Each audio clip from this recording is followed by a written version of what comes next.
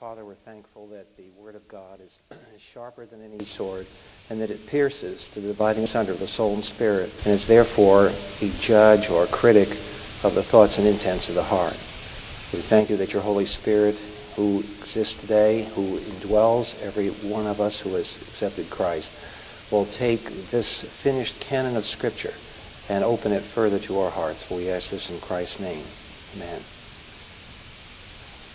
Let's begin by turning to Matthew chapter 12, verse 34. I just want to begin tonight looking at some of the problematic passages we discussed in connection with the impeccability of Christ.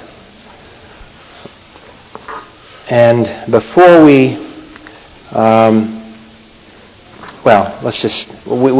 just to review, we've looked at the birth of the King, and in connection with that, we've talked about the hypostatic union doctrine. Now, by the fall, the next time we'll have one more class after this week and finish out for the spring.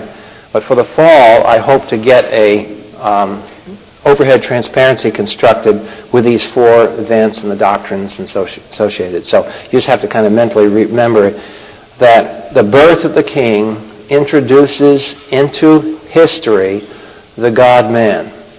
And because he is the God-man, because he is true humanity, undiminished deity in one person, that sets up everything else that we study in connection with Jesus Christ.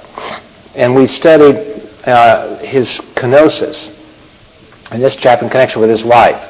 We said that the kenosis is his emptying. What was his emptying? His emptying was submission to the will of God, including the independent use of his attributes.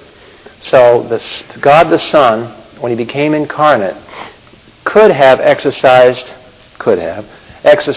his omnipotence on different occasions. For example, when Satan tempted the Lord Jesus, turn those stones into bread. He could have done that. But he refrained from doing that because it wasn't his Father's will. And he accepted that role. So kenosis reveals the attribute of humility.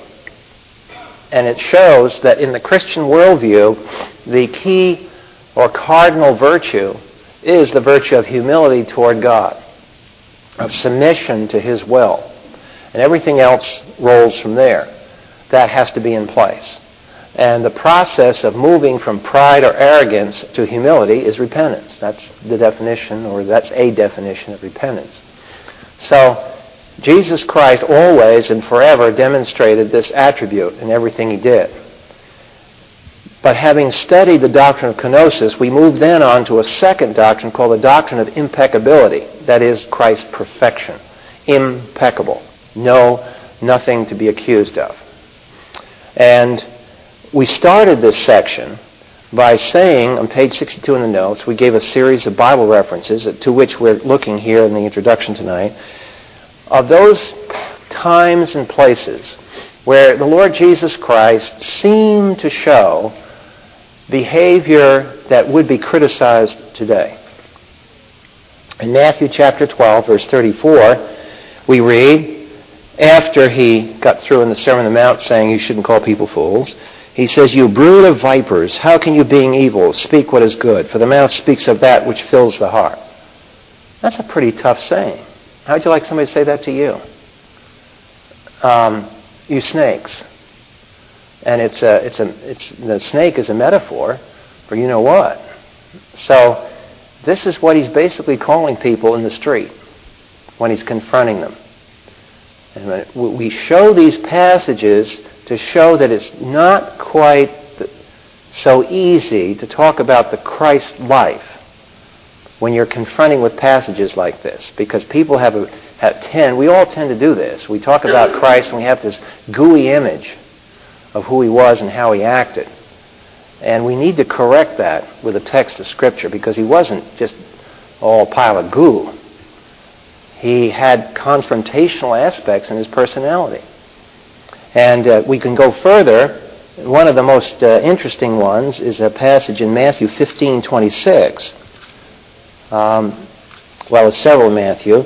Matthew 15:7, he calls the people he's addressing hypocrites.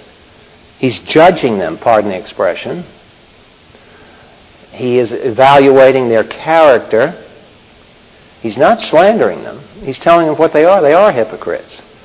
And so it's a very truthful expression. You hypocrites, rightly did Isaiah prophesy of you, saying. And he applies the scripture to them. But it's true. But in Matthew 15, if you go down further, a Canaanite woman in verse 22 came out from that region and said her daughter was demon-possessed. And in verse 23, because she's a Gentile, you see the reaction of his Jewish followers.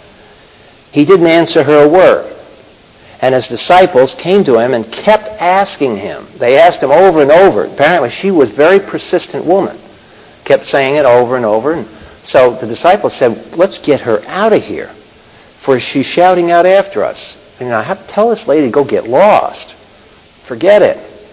And it wasn't once or twice. Apparently it was repetitive, because in the Greek it's the imperfect tense, which is a continual process. This went on for some time. And he answered and said, I was only sent to the lost sheep of the house of Israel. Now, that's a true expression, because you remember that the Messiah's role in history was to confront the people of God who had been called out from among the Gentiles for a special purpose, to bring in the kingdom of God. This is the purpose of Israel. Remember, that was the counterculture that came out of the Noahic civilization centuries before. And they were to get ready for this next act. The next act was the coming of the God-man Messiah. And the God-man Messiah was to approach the nation and offer them the kingdom of God, which he did over and over again in the Gospels. But that nation rejected. And then history took on a new phase. Not new to God, but certainly new from the perspective of man. Because what do you do with the problematical situation of the Messiah being rejected? The New Testament opens up a sort of a can of worms here, because the smooth, continuous progress in history seems to be broken at this point, because the nation rejects the Messiah. And now what happens? And Satan thought he had it aced, because he had stopped, he thought, the plan of God. He thought at last he had tried over and over and over to thwart and to destroy the Jew. Because Genesis 12, 1-3, remember, promises the fact that whoever curses Israel will be cursed. So Satan had tried genocide, and on a smaller micro scale, it was a genocidal thing that he tried when he killed all the babies around Bethlehem, to try to make sure that this Messiah guy was cut off. So the whole thrust of this history approaches this moment. And then he thinks he has it made, because the nation does reject. They do respond to his inclinations. Judas Iscariot is there as his agent. Judas conducts an act of treason and successfully gets it maneuvered around so Christ gets killed, or apparently killed. We'll talk more about the death of Christ in the fall. Actually, Jesus Christ gave up his life. It wasn't taken from him. And it was a unique death. The death of Christ on the cross was not the same as we would die on the cross. That's a whole other story. But it appeared that way.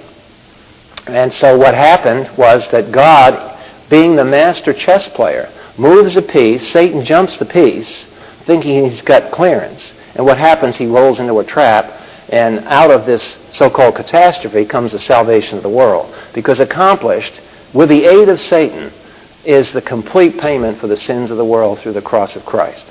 So it's an amazing situation that was set up, Satan being a participant in it, and yet he meant it for evil, but God meant it for good. So at this point in the Gospels, remember this is Matthew 15, so the rejection of the nation hasn't come yet in its fullness. So in verse 24, Jesus correctly responds to this woman, I was sent only to the lost sheep of the house of Israel. Jesus was not sent to the world. That came after the resurrection, after the cross. But at this point, only to the Jew. But she came and she began to bow down before him, saying, Lord, help me. And he answered, "It is not good to take the children's bread and throw it to the dogs." Now, how's that for a nice Christ-like statement? See, these are in the Gospels. And when you read the Bible, you have to project yourself in your imagination, your mind's eye, back to seeing this situation happen on the street. Got to see that. And this is what it was. And many people aren't prepared to see this side of Jesus because they don't read carefully the text of Scripture and the portrait the Holy Spirit is painting here of the Savior. Of course, he's doing it to bring out of her things. And this is could be a whole sermon in itself, because this is how he works with us oftentimes.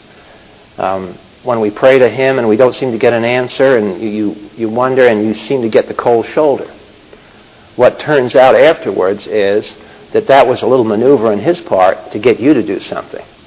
And this is one of those little neat give and takes situations going on here. So he says to her, apparently impolitely and rudely, "It is not good to take the children's bread," that is the Jews. The bread of the Jews is salvation. It's the Messiah. So it's not good to take the spiritual blessings of the Jews and throw it to the dogs. That is, give it to the Gentiles. Very Jewish here in these Gospels. This is a Jewishness of Jesus. And remember, the Gospels were written after the epistles. So this shows you that from start to finish, the Lord Jesus Christ was a Jew of the Jews. And the church has lost something when it loses that Judaic background. But she said, very quick-witted woman here. Not to be outwitted, she replies to him, "Yes, Lord, but even the dogs feed on the crumbs which fall from their master's table." Now this woman had her theology. She recognized, somehow the Holy Spirit had worked in her heart, so she recognized something about Jesus. Because you notice the position she takes in that phrase in verse 27. "But even the dogs feed on the crumbs which fall from the master's table."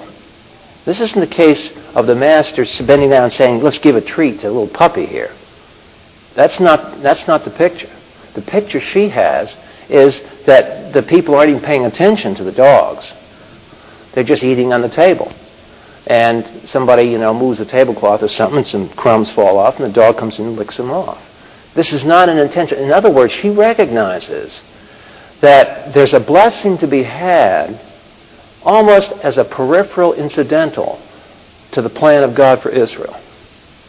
And of course, Paul develops this theme in Romans 11, that we are the branch, that's been grafted in, but we're not the natural branch, we're the grafted in branch, respecting this Jewish tradition that you can't escape from reading the Bible.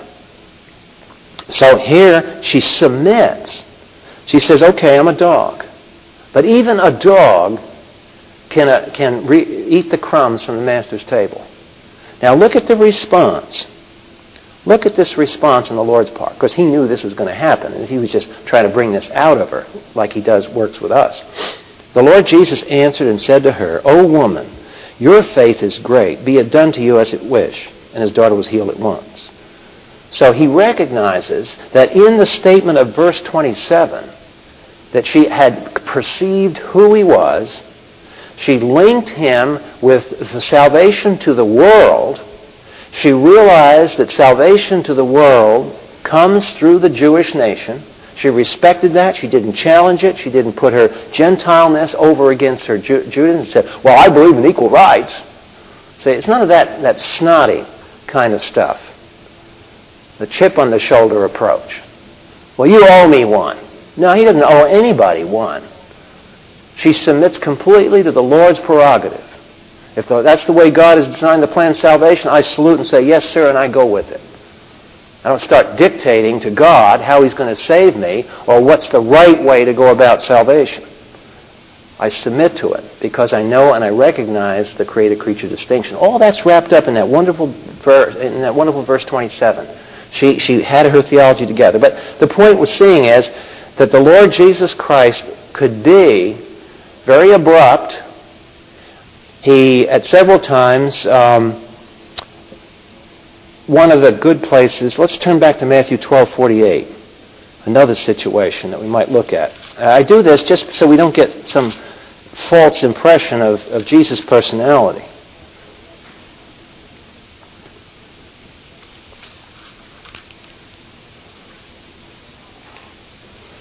Verse 47, or verse 46 actually, of Matthew 12. Now it's his own family. Watch this one. He was still speaking to the multitudes, and his mother and brothers were standing outside seeking to speak to him. Now, with all due respect to the Roman Catholic Church, the Lord Jesus Christ did have sisters and brothers. These are not the disciples. The disciples are with him already, and these are his physical brothers. Mary did have other children. These are his physical brothers coming to see him. And in verse 47, someone said to him, "Look, your mother and your brothers are standing outside. They want to talk to you." But he answered to the one who was telling him, presumably one of the apostles, and said, "Who is my mother and who are my brothers?" And stretching out his hand to his disciples said, "Look, those are my mother and my brothers. For whoever does the will of my Father who is in heaven, he is my brother and sister and mother." Now, one of the interesting facts of history, when he said these statements, probably the only believer in his family was his mother. His sisters and his brothers, presumably in the Gospels from their behavior, notes on their behavior, none of them believed in him. And that's a source actually of good encouragement, because you may come in a family where, you've been faithful to witness to the Lord and live the Christian life pretty well, and yet nothing happens. The family just goes on its merry way to hell, literally. And you begin to get a sense, and often Satan will do this to you, of throwing you the curveball. It's your fault. You're not living the life right.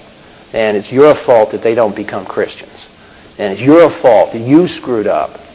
Well, if that's so, how do you explain this one? The Lord Jesus Christ screwed up, maybe? Didn't live the Christ life in front of his brothers and sisters? That's why they didn't believe? That can't be. See how silly that reasoning is? And this refutes that kind of reasoning. They didn't become Christians, the ones who did, until after the resurrection, presumably. We don't have all detailed notes, but there's not any evidence of it in the Gospels other than his mother, Mary. So he tends to be kind of surprisingly non-Jewish in the way he handles his own family. There were just these startling things about the way he acted and things he said that bothered people, including the people who wrote the New Testament, because they're recording these events. And somewhere the Holy Spirit laid it on Matthew's heart. Matthew, while he's writing, I remember that. I want to write about this. I was there when that happened, and I want you readers of my gospel to see what I observed of the Lord Jesus. And here's one of the things that happened one day, and I want to tell you about it. So he puts it in the Gospels. And under the power of the Holy Spirit, that's in the Gospels to show us the portrait of Christ. So this all has to do with this question of the impeccability of Christ, his perfection, his moral perfection. The Lord Jesus had to, as a human being, be sanctified. Let's look at this from the standpoint of what we've learned so far in the hypostatic union. In the hypostatic union, Jesus Christ is God, and Jesus Christ is man. As God, he doesn't need more holiness. As God, he is complete in every way. We go through the attributes of God. God is sovereign. God is love. God is holy. God is omniscient. God's holiness doesn't have to be added, purified, or perfected. God is unchanging. He is the same yesterday, today, and forever. Another divine attribute. So since God is immutable and he's holy, his holiness doesn't need to change. There's no growth process in God. But as Jesus Christ was a man who grew physically, he also grew in righteousness. We'll call God's absolute righteousness, plus R. That's God's righteousness. He grew in that. How did he grow in that? He grew in that by, at various points in his life, he obeyed. Here was an issue, he obeyed. Here was another thing, he obeyed. Here was a trial, he trusted the Lord. Here was something else, he trusted the Lord. Here he obeyed God's will, and so forth and so on. This went on and on and on and on. He spent time with the Lord. In Isaiah chapter 50, the Lord Jesus Christ was woken up in the morning, says Isaiah. the Father would call to him and teach him in the morning, every morning, morning by morning, he would do this. So he was always looking at Scripture. He was always discerning in his humanity the Father's will. He knew the Bible like no one has ever learned the Scriptures. Tremendous student of the Word of God. And so he's growing in righteousness. The point is that Jesus had to be sanctified. And there are passages in Scripture that prove that. In the book of Hebrews, you can see several passages that speak of that process. So what we want to do is carefully remember, when we were studying the Old Testament, we went through this doctrine of sanctification. And we went through various parts of it. We said there's the position, the Abrahamic covenant promises, that's not going to change. That's our position under God, where we stand. Jesus had a position under God in God's plan. But Jesus Christ also had experience, such as the Sinaitic covenant. Remember in the Old Testament we studied the Sinaitic covenant, and Israel was given things to do, to respond to. Jesus was given things to do and respond to. In fact, the Sinaitic law he knew, and he had to apply that in his life perfectly. We said the aim of sanctification is to develop loyalty to God. And that's true of the Lord Jesus. He had to develop loyalty to God. It didn't come with it all there. He built it with his faith and his obedience. He utilized law and grace. Now, grace is somewhat problematical to use that word in Jesus Christ's case, because he really didn't need grace as we've defined grace here. Grace is God's initiative towards sinners, because he wasn't a sinner. He had long-term growth. He also had the enemies of sanctification. So all that was true of the Lord Jesus as it is true of us, and it's precisely that analogy, because he is a man, that means that the Lord Jesus Christ can correctly be called the role model. He gives us a model of what righteousness looks like for a person. Now, where his sanctification and our sanctification are different concerns the issue of sin. Remember when we studied David's life? Conviction of sin. We have to be convinced of a specific offense toward God, then confess the sin, a repentant turning from autonomy to submission to the cross as the sole point of contact with God, and restoration, eternal forgiveness of God through the cross. Now, Jesus never did that. Jesus never confessed sin. Jesus never had to confess sin. So that part of that subset of sanctification, he never dealt with. Never had to. But the rest of the sanctification, he did. And Jesus Christ, in his humanity, was sanctified.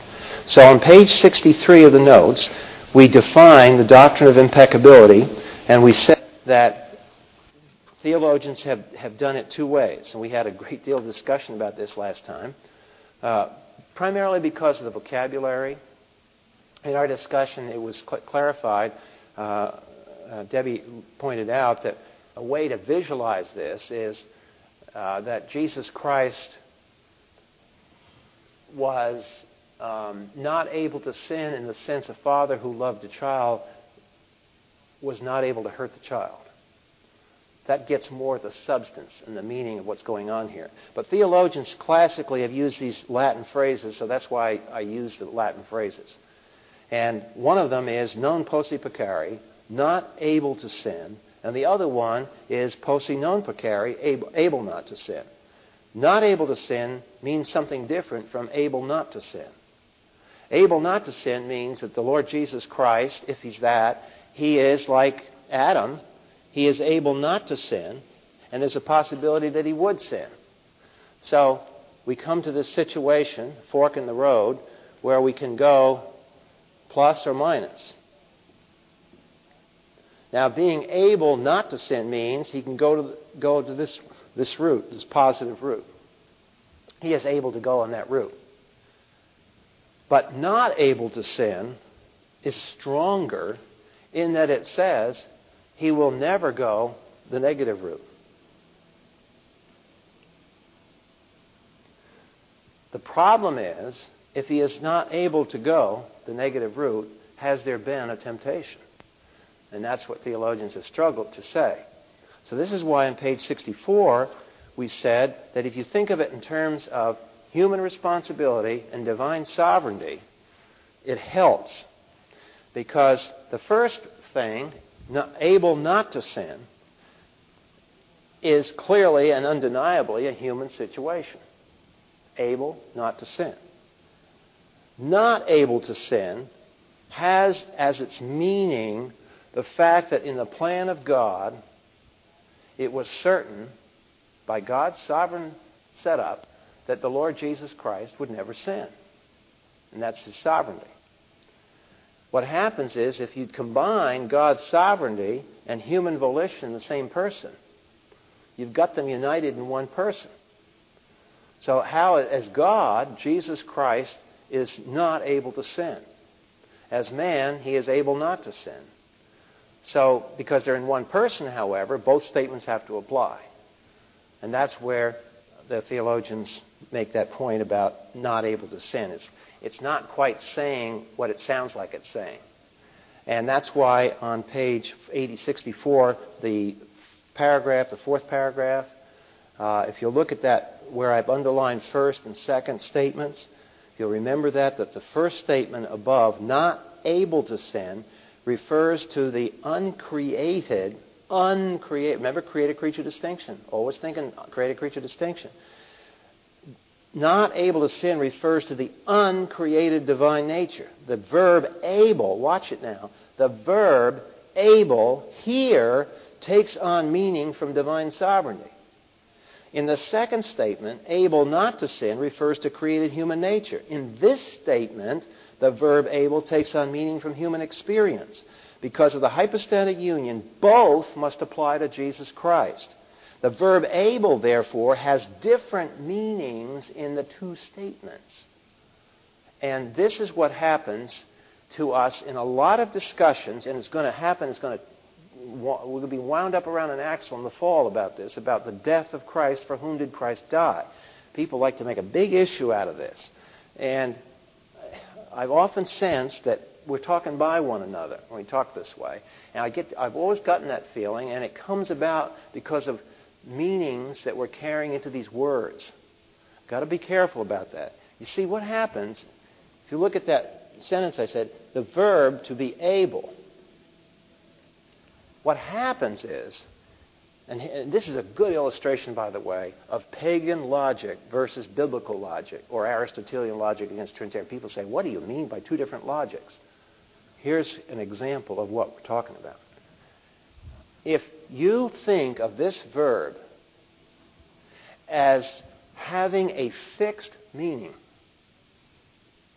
ability, fixed meaning, and you're going to apply it to the dog, to the cat, to a person, and to God, and you say that that verb able carries the same meaning when I use it for the cat, the dog, my sister, my brother, and God, you're wrong. That verb does not carry the same meaning because you're using it as a universal. And underneath the universal, both God, man, cats, and dogs exist. Now, you see what happened? Continuity of being. You've slipped into paganism unintentionally. And we've talked about that, and that might have seemed abstract to you before. We kept saying continuity of being, continuity of being. Here's an example right here. We've got this abstract verb, able, and we think it has this impregnable, stable meaning wherever it's used and in whatever context it's used. And then we proceed to jam it on the cat, we jam it on a person, and we jam it on God. And then we say, ooh, we got a contradiction here. See, we wound up with a contradiction. How can Jesus be able and not able? See, the Bible has contradictions in it. Well, what's the answer to this? The answer is that the verb able takes on its color depending which side of the creator-creature distinction you're talking about. The creator-creature distinction is primary, and this verb has to submit to that distinction. The creator-creature distinction precedes universal meanings of words. It submits to them. So when I use the word able for God, I do not mean the same thing as I mean when able is referring to man. Now let's see the verse in the Old Testament that centrally points this out. Just because it's going to come up again and again and again, we might as well just clarify the air here. So if you turn to the middle of the Old Testament to Isaiah, chapter 40, it's a critical Old Testament chapter that deals with the creator-creature distinction. And in Isaiah chapter 40, verse 25, this is the warning against the pagan use of logic, where we invent universal meanings of words and we apply them across the board as though it always means the same thing in different contexts. That's not true. Isaiah chapter 40, verse 25. This blows it out of the water right here. To whom then will you liken me, that I should be his equal? That's the challenge God offers us. He says, if you think that I am like something in the identical way, that I possess qualities that are identical to the creature, you're mistaken. If that were true, you could make idols. And he doesn't permit us to make idols. The second commandment, which we don't normally talk about, what is the second commandment? Making an image of God. And it's forbidden. God is a creator and everything else is created. And words do not mean and cannot be applied the same way. Now there's similarities. If there were no similarities, then we would know nothing about what God is like. He is like, his sovereignty is like our act of choosing. That's true. It's like it. But it's not the same thing. Think about it for a moment. We walk along with our chooser. And we walk in the midst of what? What do we walk in the midst of? We walk in the midst of circumstances. We walk in the midst of a body that runs by biological mechanisms. We breathe air that's full of molecular physics. We come into an environment, and within that environment, we choose. But do we have total control over the environment like God in His sovereignty does? Surely not. So therefore, isn't it true that choice means different when God chooses and when man chooses? Can you take that word, choose, and say that that word means the same thing when God chooses and when man chooses? No, you can't. Not if you're going to respect the Scripture. So the problem we're getting into here is we have to be very careful in how we use words when we cross over from God to man to God to man to God. Every time you do that, you better think. And because God is incomprehensible and mysterious, we are totally dependent on the Scripture for guidance. We have no other source of what He's really like, except what He's told us that He's like. We can sit here and endlessly speculate what God is like, but that's just us. We're down here as creatures. So therefore, that's the argument for why we have to go to Scripture as our only and total authority.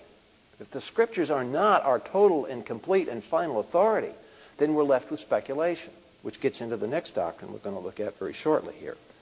So hopefully maybe that clears up some of the problems. Granted, you don't feel totally comfortable with this, like you don't feel totally comfortable with the Trinity. How can God be three in one? But that discomfort that you feel is actually a testimony to your finiteness and your creaturehood. That discomfort means that finally in the last analysis, I can't get at the total view. I can't get in God's chair and look out at everything the way He looks out. And there's that within me, because what does Ecclesiastes 3:11 says? What does He put in our hearts? The sense of eternity, a sense of divinity. He's put in our hearts. But then Ecclesiastes 3:11 goes on and says, but we cannot find out the end from the beginning. So that tension that you feel, I just want to get this explained somehow. And we never can get it totally explained. That's good. Because if we could get it totally explained, it would mean we understand God as He understands Himself, and that implies that we're omniscient. So we have to be careful. We have to be accurate. I'm not arguing for sloppiness here. I'm just arguing for a sense of humility about what our capacities are in our understanding. Remember? Cardinal virtue of humility. And I have to take my place as a creature You have to take your place as a creature underneath God and say, I understand this about you, God. I understand this about you, God. Straighten out my thinking if it's screwed up. But I will never totally understand you. And you know what? That means that in eternity, in heaven, it will never be a dull and boring place. There are an infinite number of lessons to learn about God, endlessly. A well that will never run dry of mysteries, of surprises, of things we never dreamed of that He pulls off forever and ever, over and over again. A new drama every day, a new act, an act that follows that act. And it just goes on and on and on, never ending, because our God is an infinite source of drama. All right, so that's the impeccability issue. And the bottom line of impeccability, if we want to get on bottom of page 65, we covered that graph last time about the temptation pressure. Bottom of page 65 is the implications. And we want to remember on page 66, I cover the 3 implications. Now, there are more, but this is just to show you the value of this doctrine, that it's not theory, it's not for the theologian in abstract ivory tower. This truth is revealed in Scripture for a very important reason. And how you get these implications, a good way to study Scripture so you whenever you try to learn a doctrine, always learn it in the context of the passage it appears in. Where's kenosis? Remember, the doctrine of kenosis appears in Philippians 2:5-8. So if you want to see the way the Holy Spirit intended the truth to apply, is to go back to the context of Philippians 2:5-8 and say, what was Paul talking about then, that he burst forth with all this truth? You know, Paul was the kind of guy that I think if you asked him how he brushed his teeth in the morning, you would come up with some big, long dissertation about how Christ died on the cross and the Trinity. Because for him, all truth was related. There was no such thing as mundane, trivial stuff. Okay, here are some of the implications then of Christ's perfection. In the first place, it reveals something about evil and human responsibility. Often well-intentioned Christians try to answer the evil problem by claiming that it was necessary corollary to having genuine human choice in history. In Jesus' case, there was genuine choice without evil, right? We agree to that. Human existence without evil. Was Jesus supposed to sin in order to prove he wasn't a robot? Well, surely not. To err is not necessary quality of being human. You hear that expression? You know, to err is to be human. People use it all the time. Next time you hear that, you say, well, not necessarily. I know one exception. It's a wonderful conversation opener to the gospel because it allows you to all of a sudden to stop somebody short, and then now they're asking you. See? You don't have to shove it down their throat. They're asking for it. So they open their mouth, you put it in. It's like a baby. Sit there. You want a spoon? Boom. Okay. Second, very practical illustration, implication of impeccability follows from the first. If created humanity does not require evil, and if Jesus was the test case that proves this in history, then what happens when we share his nature? You got the question now? Jesus Christ's nature is perfect. If it's really perfect and proven out to be perfect in history, what happens when we share that nature? And this sets up certain passages in the New Testament that if you don't go along with this thing, you're going to have trouble with some New Testament passages because this bursts forth again in the New Testament, the epistles, and interpreters of the Bible you hit grease when you look at what people say about some of these passages. So let's turn to one of the trouble passages, 1 John 3. Because this talks about the nature of Christ in the believer. And it says something that's troubling.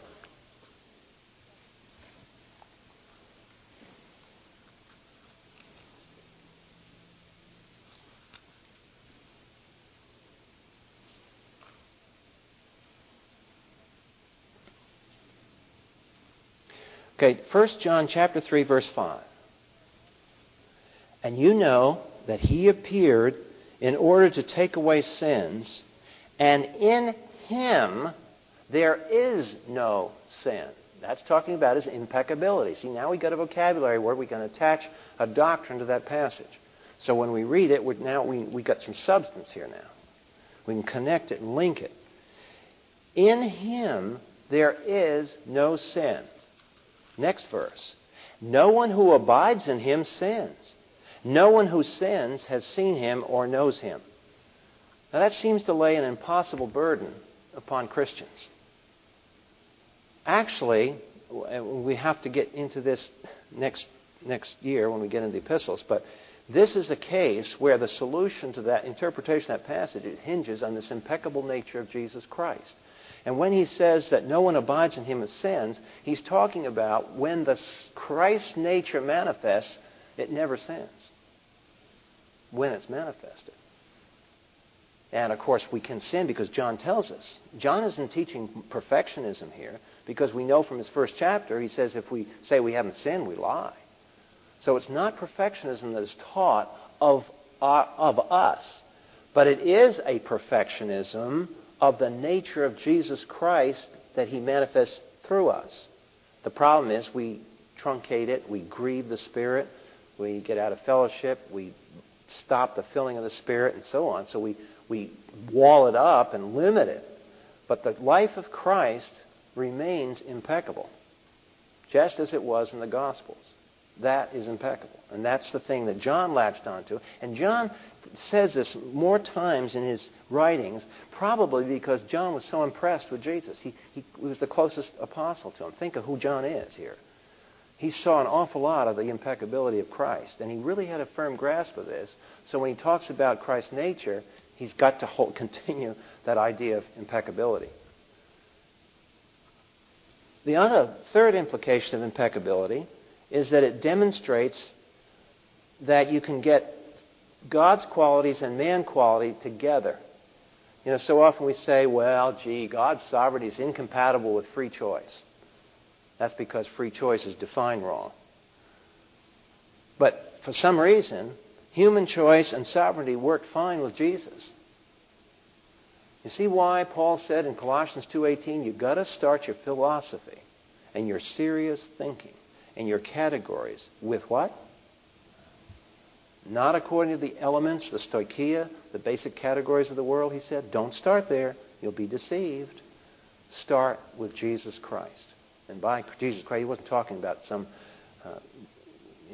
Jesus stories. He's talking about the hypostatic union and all the truths of Christology here. That's where you start. And whatever you do philosophically, you better be sure that it fits the yardstick of the hypostatic union. So however you define human choice and God's sovereignty, you've got to, your definitions have to fit the person of the Lord Jesus Christ. That he wasn't schizo. These two things weren't fighting each other. They came along perfectly. Well, how do we do that? Well, we better fix our words up when we talk about human responsibility and divine sovereignty so they work out, because it did in his case. So that's why the hypostatic union is so central to all of these truths and discussions.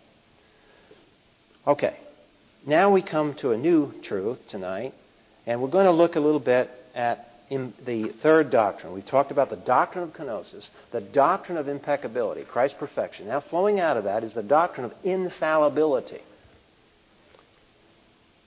Did Jesus, even though he was morally, here's the argument now, because evangelicals are slipping on this all over the board, so pay attention to what's happening. The argument is, I'll agree that Jesus was moral and ethically correct. No mistake, no problem there. But Jesus, he lived in the first century, he had a first century view. And in the first century, people believed strange things about the universe. So Jesus didn't intend to do this. He couldn't help it. He was just a human being walking around the first century, and he just articulated first century views that we now know are wrong. Jesus, in other words, committed what they call technical errors. And the argument of evangelicals who have bought into this errancy, we used to laugh at them at seminary. We used to call one of the guys that made books about this in the 70s and 60s was a guy named Dewey Beagle. And he wrote in Southern Baptist circles about trying to get the Southern Baptists to believe in an errant Bible. Not an inerrant Bible, an errant Bible. Got to come of age, Baptists. You guys got to get along now here and get with the program. I mean, the Methodists have gone this way, the Liberal Presbyterians have gone this way, so I don't know why you Baptists can't also agree with the whole thing and start go along with the same train. And you guys got to recognize that Jesus made mistakes. Jesus made technical errors. So we used to say of Dewey Beagle that he believes the Bible, errors and all. Now, infallibility deals with this issue. Did Jesus make technical errors? If he made technical errors, does that violate impeccability? They claim no. They claim he can be innocently ignorant. Okay? You see the thrust of the... I'm just trying to show you the siren song of this position. Jesus can make technical errors, but he didn't intend to do that. But that didn't bother his impeccability. Well, let's look at this. We noted, bottom page 66, remember when we studied Revelation? Remember what the event was in the Old Testament where we kind of linked that doctrine to an event? Remember the event? Giving of the law at Mount Sinai. Revelation. Revelation has certain characteristics. We said it's verbal. Thoughts are transferred in Revelation, not just feelings. It's personal. I'm not listening to the printout of a computer. I'm listening to the words of a human being or a person. It's historical. It's not abstract. It's not theoretical. It walked around the planet. I mean, God speaks in the planet in human languages. If you had a tape recording, you would have heard God speaking in the Hebrew language. It's comprehensive. Remember the Mosaic Law dealt with every aspect of society. Did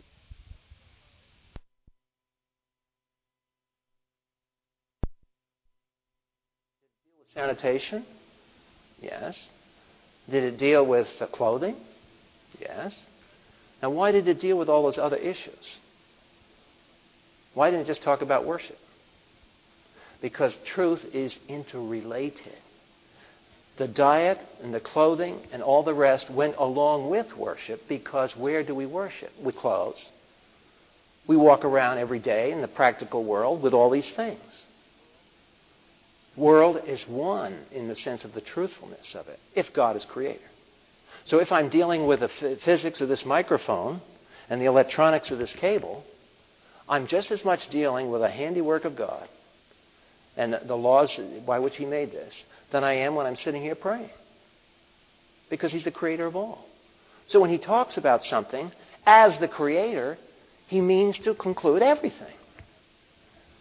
And it's prophetic, the other characters that we learned. That is, it looks into the future and tells us things that are beyond the human horizon. Now the question is, we'll look on page 67, and we want to spend most of the time tonight on this section. It goes on page 67, 68. Jesus' historical and scientific claims. If you follow that paragraph, I won't go to those verses because we've gone over those verses before, and I think it'll be obvious to you. Since Revelation necessarily comprehensive, it should be no surprise that Jesus spoke about many things open to historical and scientific investigation. Did he err in doing so? Was he right in affirming that Genesis 1 and 2 both form a coherent account of creation? Turn to Matthew 19. Let's look at that passage again in the light of what our kids get in college. Every year, somebody in Fellowship Chapel, either the person who's going to college or the parents of the person who's paying the tuition, comes to me and says, can you imagine what they're teaching? They're teaching that there's conflicts in the Bible. No kidding. They've been doing that for about 240 years. Wake up. That's the world system. Satan is not going to allow this book to stand unopposed. And he's going to use every trick that he can think of to undermine the text. And when your kids go to school, and they can go to Christian schools and get the same kind of crap that they get from the secular schools. The only difference is in Christian school you pay more for it. It's disgusting. Some local Christian schools teach the same stuff that you can get at Princeton, Harvard. And it's ridiculous. And these people are living off the contributions of God-fearing families who have saved money so that their kids could get a Christian education, and they go to a Christian campus, And they hear, well, we don't really believe that Genesis 1 and 2 really go together. Now, we're not really saying that Jesus made a mistake here, but we know now things that Jesus didn't know. Oh, really? What are we going to learn in the 21st century? That there's no such thing as sin? Maybe it's a psychological disturbance on the seventh gene. Jesus didn't know that, so he went and died for it. So let's look at Matthew 19. Here he is. He's dealing with a divorce issue, verse 4 through 6. And he answered and he said, have you not read that he who created them from the beginning made them male and female? What chapter of Genesis is that quoted from? Genesis 1. Next verse. For this cause a man shall leave his father and mother and shall cleave to his wife, and the two shall become one flesh. And what chapter of Genesis is that quoted from? 2. Ooh. How can you do that if they're two separate accounts? The Lord Jesus clearly said, he's building a doctrine here, folks. You know, he's in the middle of the discussion of defining what marriage and divorce is, and he's building the doctrine on the assumption that Genesis 1 and 2 are logically compatible. Poor Jesus, he didn't have his Ph.D. from Tübingen. Or else he would have known New Testament criticism better than that. See? Now, Jesus is articulating clearly the orthodox conservative belief in Genesis here. So, on the notes, I give you 3 or 4 more instances. Was he right in believing in a literal Abel, the son of a literal Adam? He did. Matthew 23:35. It's all there in the open text, not hiding. Did Jesus speak the truth about a literal flood with a literal Noah? Did he correctly insist on the Mosaic authorship of the law? No Old Testament professor today, outside of the godly men who are teaching in the few good Christian schools, nobody today in scholarship circles in the Old Testament believes that Moses wrote the law. Nobody. It's just the remnant, the faithful few, not because they're super intelligent, but because they've bought into an entire worldview. Your children going to college, 90% probable, they'll take a course in religion or something like this, and they will have it shredded, the Mosaic law authorship of the law. Not believed at all. Jesus did. So now let's watch what happens here. We've got a little tension setting up because when you get Christians, see what happens is we all have arrogance built into us because of the fall of man. But what happens is when you get in academia, there's a certain kind of arrogance that can easily creep into your soul. Your promotions in academia come from what? Publications. Your acceptability with whom? With the peers. Who are your peers? People on the faculty. How do you get stature in academia? By publishing papers. Before the papers can be published, what has to happen? Editors have to look at them. See? Yeah. And if they see and they smell something not quite right, you don't get published because there's 15 other papers competing for that position in the publication. You don't make it. Now what happens to your resume when you want to teach at a college? Well, how many papers have you published recently? Oh, none. Well, gee, someone else will put in that position. So you see, it's a system that feeds on itself. And it's very, very difficult for godly men and godly women on faculties to have some of the great unsung heroes of our time are on faculties in this country. They engage every single day of their life for the career. Their career hangs on this for their defense of the faith. And that's what's going on here. So when you get Christians who want academic respectability, they've got to finally make a decision. Because there's going to come a time when they're going to have to decide, do I want my academic credentials more than I want my loyalty to Jesus Christ? And the pressure is on. I'm not making light of that. I'm not saying I would do better. I'm simply observing. I've seen it. I've watched it for 30 to 40 years. Well, here comes an example of it right here. G.C. Berkouwer. He's a Reformed theologian taught in Holland. Holland, by the way, was the only country in Europe to be ruled by a man who was a godly theologian at the turn of the century. Holland was ruled by a man who wrote the standard text on the Holy Spirit. This man there's a whole series of godly Christians in Holland, Erich von Prinsterer and so on, a whole series of people, and they had a very strong influence historically in Holland. Then, of course, came World War I and World War II, and now there are more prostitutes, I guess, in Holland, according to military friends of mine, than there are all over Europe together. It's just a country that's gone downhill. In Holland now, if you've noticed in the newspapers, they've already authorized doctors to poison people to death. That is a normal act of the medical profession. They help you live and they help you die. And, whatever switch you want turn, they turn it. Mercy killing is legal in Holland today. That's a country that has more light than any other country in Europe in the last 200 years. And that's what they've done to it. And we see the same thing going on, creeping into our own country. Well, Berkouwer was over there, and he was this Reformed theologian, and he wanted a lot of respectability among his peers. So he had a lot of Christians that liked some of the stuff he wrote. It was great. But you know what they say about snake venom? It's 90% protein. It's the 4 or 5% of venom that bothers you. So Berkouwer argued that one must distinguish, notice what's happening here, distinguish sin, which involves willful turning from the truth, from technical error, which involves ignorance and misinformation. You see the door that he's created now? He thinks by making that distinction, he can side with the higher critics of the Bible against Jesus, and yet also somehow call himself a Christian by believing in Jesus' impeccability and his sinlessness. Jesus might have been impeccable and the perfectly righteous one, according to this view, but he was not necessarily free in his humanity from ignorance and misinformation. Jesus' belief in a literal Adam, Berkouwer thinks, is an instance of a technical error. The purpose of the Bible in Jesus, Berkouwer writes, now watch this one. This is a key phrase. This is Dewey Beagle says it in his book. All the evangelicals that push this view say the same thing. When you challenge them, what is the purpose of the Bible then?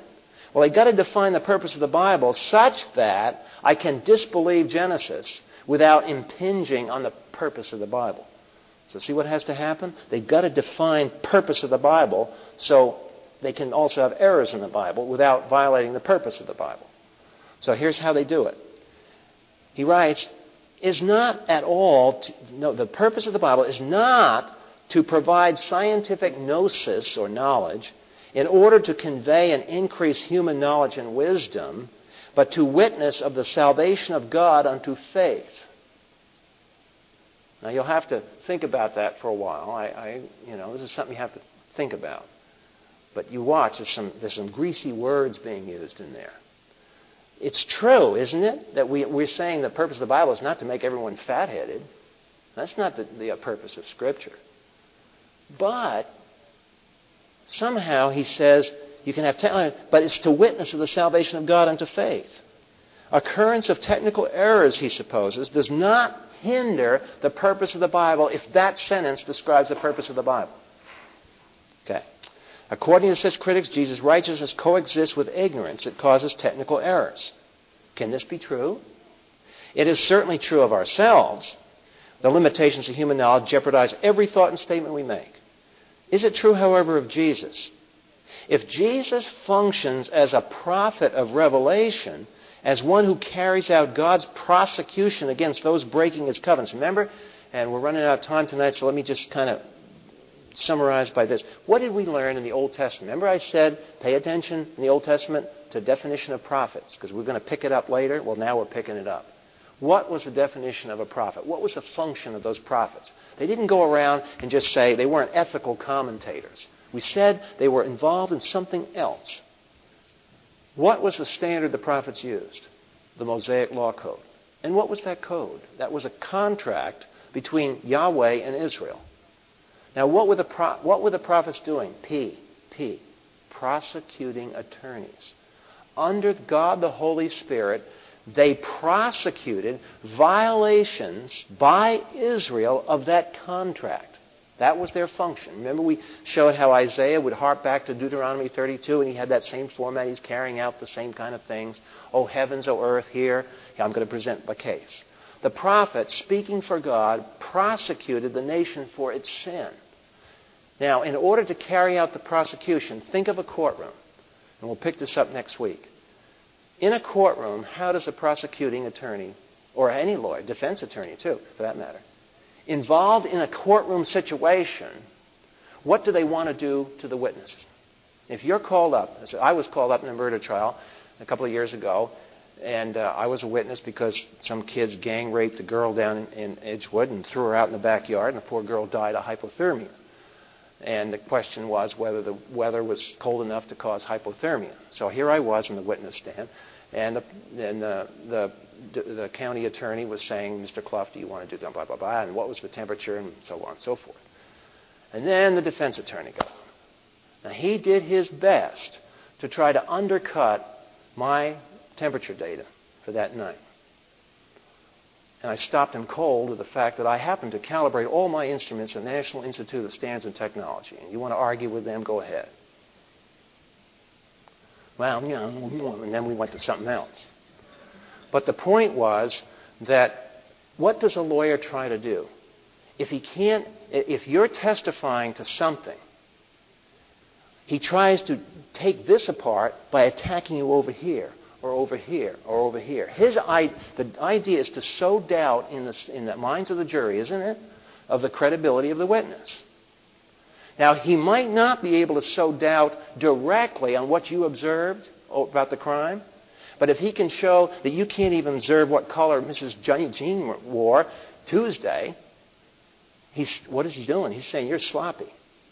Now, if you're sloppy over here, and you're sloppy over here, and you can't get this straight, are we to believe you when you say that Joe killed Jim?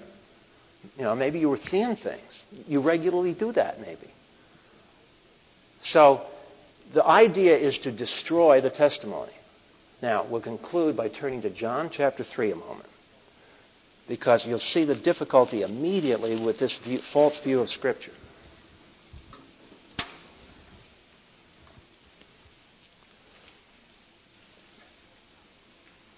In John chapter 3, verse 12, Jesus recognizes this. And what does he say in verse 12? If I told you earthly things and you don't believe, how are you going to believe if I tell you heavenly things? His point was, if I tell you and I talk about things that you on earth can observe and check out, and you don't believe me there, when I tell you your sins are forgiven, what are you going to do? Go to heaven in a rocket and check your accounting books? How are you going to do that? You can't observe that. You have to take my word for it. Now, if you've shown that I can't get my history straight, and you've shown that I made technical errors all over the board, how can you trust me when I offer you salvation for all eternity? See, it doesn't go together. We'll come back to that next week, but you can see the line of logic that we're pursuing here, is that because of the contextual purpose of Jesus Christ and the prophets, they can't be allowed to make technical errors because it's in the area of the technical errors where the history is. If Isaiah can't get his history right, how can he get the circumstances right to prosecute the nation? Because, remember we said, this is why you open up the Old Testament sometimes and you wonder, what is all this? What are these boundary markers? What's all this land business going on? It sounds like a real estate deal going on. Yeah, it is. What was one of the promises of the Abrahamic covenant? You will inherit the land. Tribes had to be in certain lands. What's the proof of it? Land records. Oh, that's why those scriptures are in here. I always thought they were in there, so you could sleep while the pastor was reading the Bible, and then when you got to a good spot, you'd wake up. No, those land records are in there so that it's a testimony factually to God's faithfulness. Father, we thank you for the scriptures. We thank you for infallibility because it means we don't have to be infallible. We can rest. We can relax. We can trust in your finished, your complete plan of salvation. And the scriptures that reveal this plan to us being totally trustworthy warrant our faith. Increase our faith, O Lord, in Christ's name. Amen.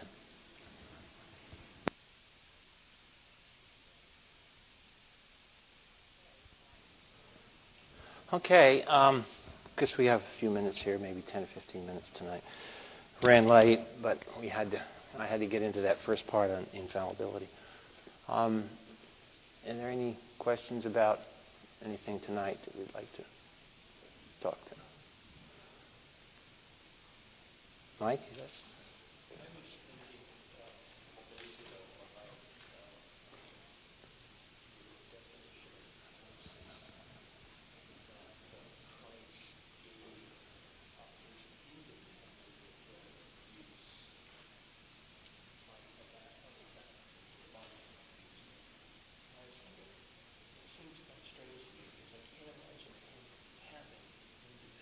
Mm-hmm. Okay, that's a good question. Mike perceived, correctly so, that in the classic doctrine of impeccability, that's not my definition. It's the one that's where we get into these. These definitions have been passed down through over the years. That in the definition of kenosis, why do we say Christ gave up the independent use of his attributes when you couldn't imagine him independently anyway? What's the deal? Well, unfortunately, with that word independent, we're at the same place we were with the verb able. It's how that word is used when it's used on the creator side of that equation. And the idea that what they're trying to say, when you get into this, you have to appreciate the battle that was being fought when that statement was made, because they're always imbalanced somewhat because they were fighting a war at the time and they had to suppress. I mean, this is why there's a reaction against Reformed thought, and some of it's justified in that the Reformation tried so hard to crush humanism that it played heavy on the sovereignty of God. I mean, that was the thing that chopped off all this chance and business. And unfortunately, then what happened is, then that kind of it was a good idea. It went to seed, and it destroyed evangelism and missions, and you just had to get balanced up again. And that's the trouble with all these statements. They can all be pushed to illegitimate things.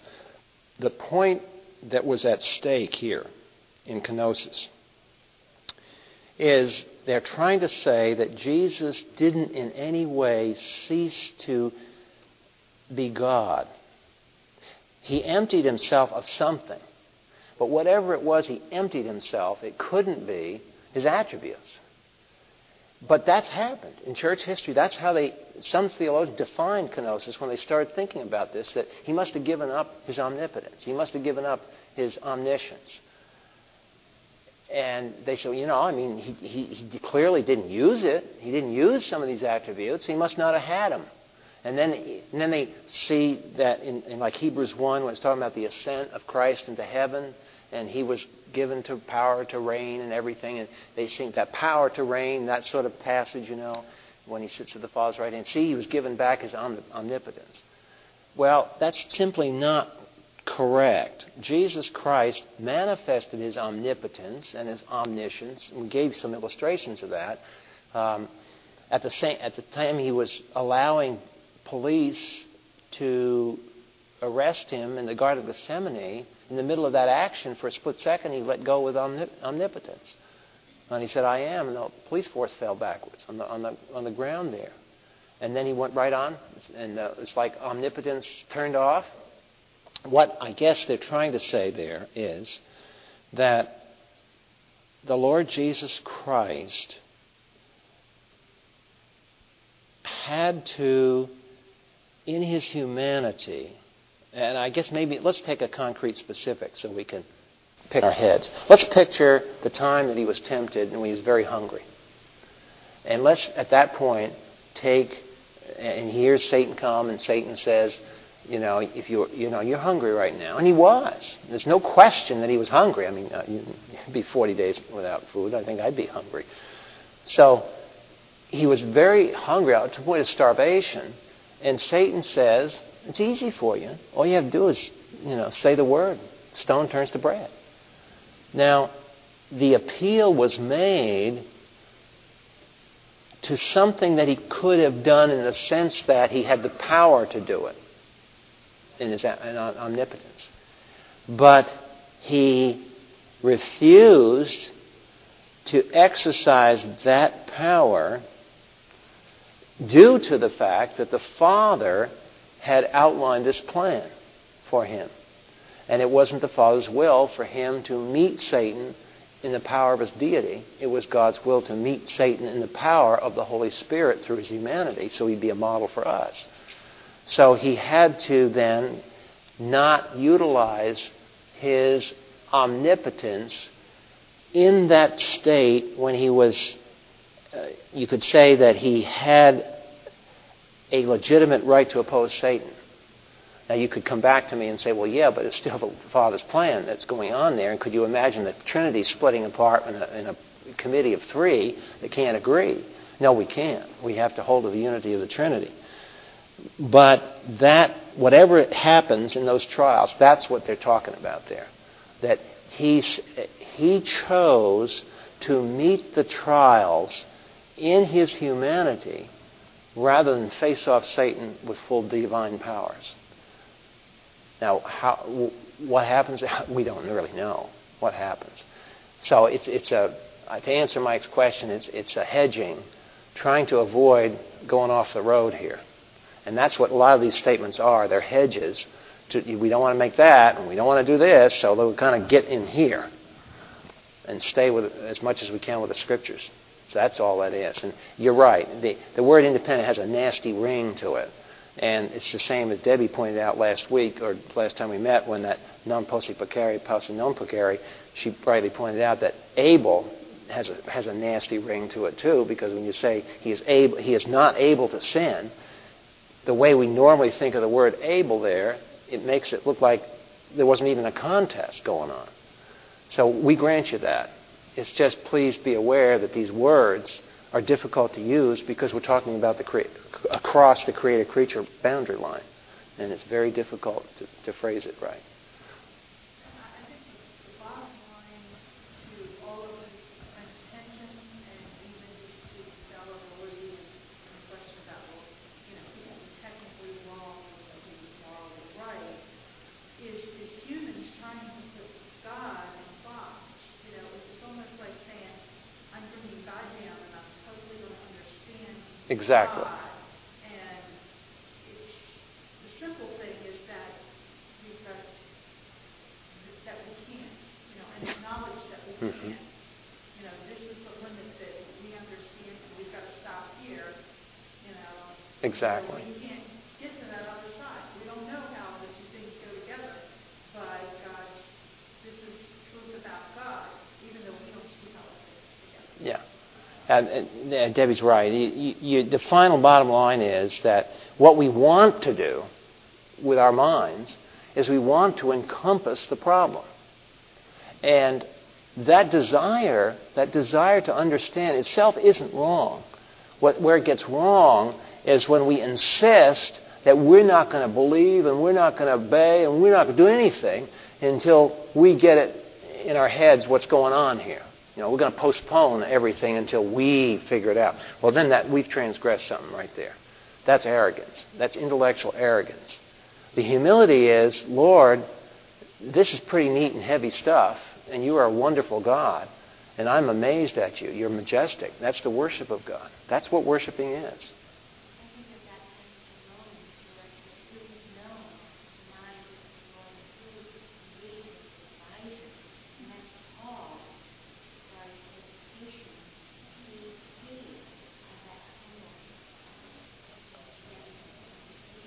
Yeah, Carol's brought up Romans 11, where he quotes, but you know what that quote is? It's not Paul, it's Isaiah. Isaiah 40, just above that passage we went to, that's where Paul got that from. See, he's using Isaiah. But you're right, because in Romans 11, at the end, what does Paul do? He has struggled with that all through Romans 9, 10, and 11. And he deals with all this heavy stuff and Pharaoh, hardening Pharaoh's heart, and he works through that. And then after that 3 chapters of this stuff, what does he conclude with? Oh, the depths of the riches, both of the wisdom and the knowledge of God, how unsearchable are his judgments and unfathomable his ways. Exclamation point. Now here's one of the greatest geniuses in the human race, because I really believe Paul was. One of the greatest geniuses in the human race who had probably the deepest and most profound understanding of doctrine of any person we could ever imagine outside of Jesus himself. And then he quotes what Carol pointed out from Isaiah, who has known the mind of the Lord, who has become his counselor, who has first given him that it might be paid back to him again. And then he concludes, from him, through him, and to him are all things, and to him be glory forever. See, it's that recognition of the depths and the riches of the incomprehensibility of our God. And you just walk away in awe. And that's what he wants of us. Not that he doesn't want us to probe him for those things, because every time we dig, we find treasure. See? But the problem is, you never get to the end of the treasure. That's the problem. We want to get to the end of the tunnel so we can kind of get it together. But then what would happen? Let's imagine that we did that. Let's just do a thought experiment here. Let's imagine that I got it. Got it. Clicks. Now I'm done. Now what do I do for the rest of eternity? See? And so you never arrive. That's the problem. You never arrive.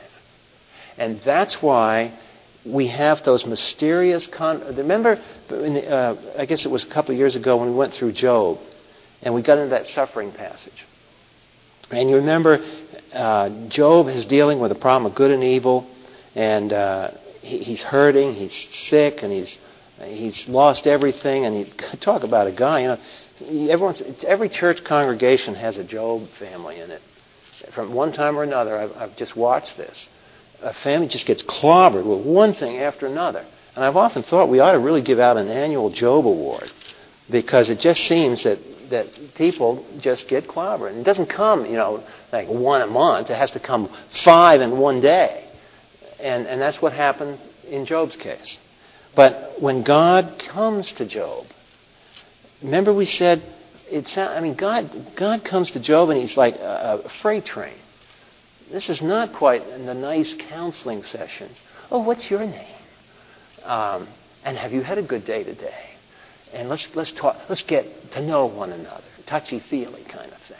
And then we'll talk about your problems. Now he comes in. He says, "All right, who is this that darkens counsel by words without knowledge? Answer me.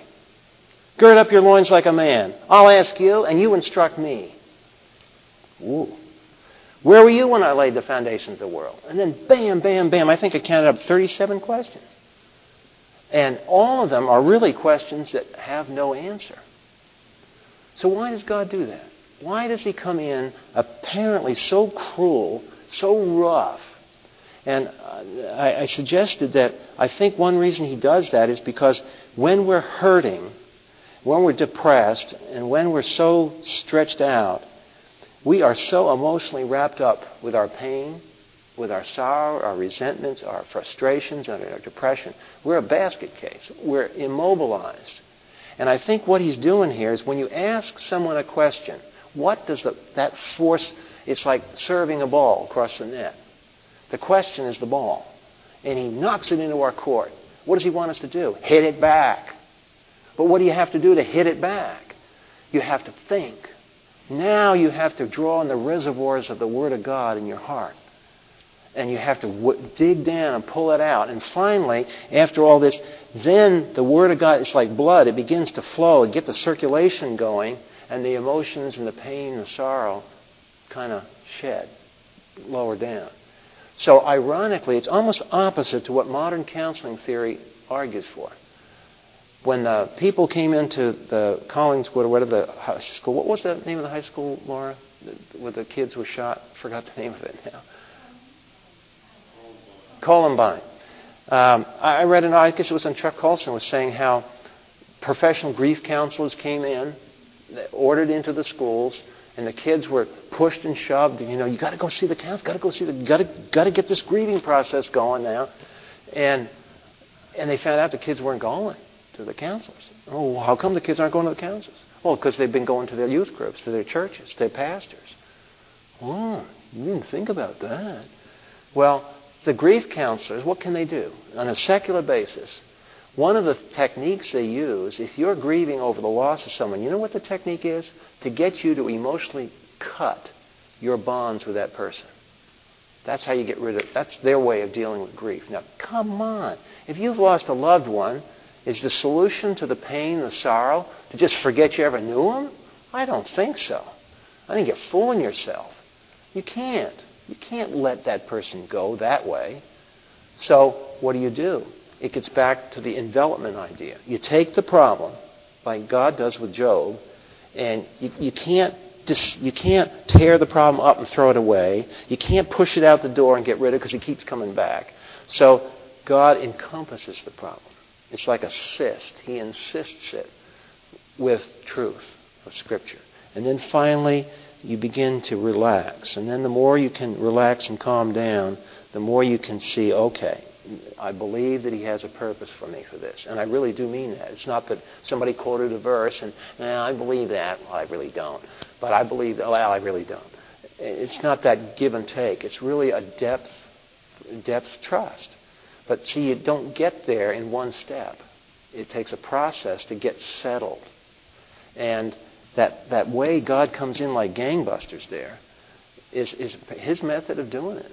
And you'll see Jesus do that same thing. He always starts out with questions.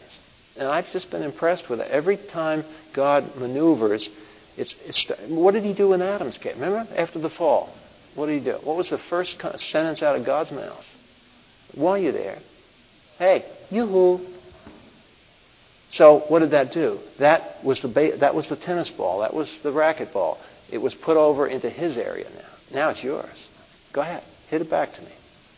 And that's what Jesus was doing with that woman tonight, wasn't He? He said something. He was being coy about it. He said, I'm going to put the ball in your court. Now you bang it back to me.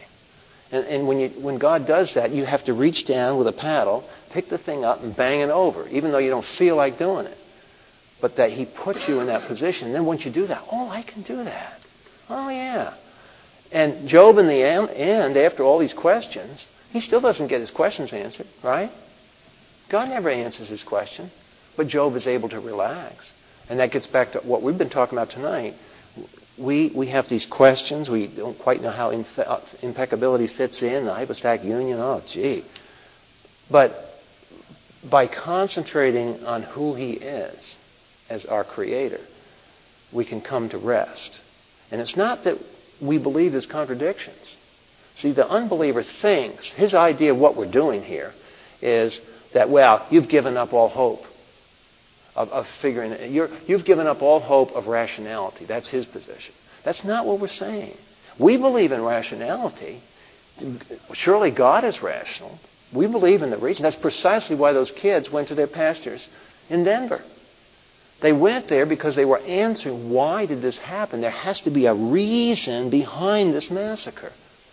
Now, did any of the pastors have an answer? Well, not directly. I mean, we don't have like in Job chapter 1, we don't know what the councils of heaven were and why those two kids were allowed to go shoot everybody. God didn't share that. But what happened when these kids went and started pouring out their heart to the Lord in prayer and getting it back? It was because finally, in the last analysis, you become persuaded, yes, there is a reason for this. Do I know it? No. But I know the one who knows it. And there you rest the case. But see, you can't do it quickly. And you can't do it while your emotions are tearing you up. You can't do it while you're all upset. There's a certain heart settling process that has to happen. And that's why God comes on like that. Do it. So we've had to encounter it. We're going to do it again when we get into the death of Christ. And we're going to continue working infallibility, this technical error thing. Jesus did not make technical errors. We're going to show that. And this fortunately, infallibility is going to be a lot easier to handle than kenosis and impeccability. And, witnesses to God's program don't make technical errors. Because if they do, they're disqualified as witnesses. So it's quite a simple way of simple logical reasoning once you understand biblical view. I think we've run out of time, but Tommy's sitting back there.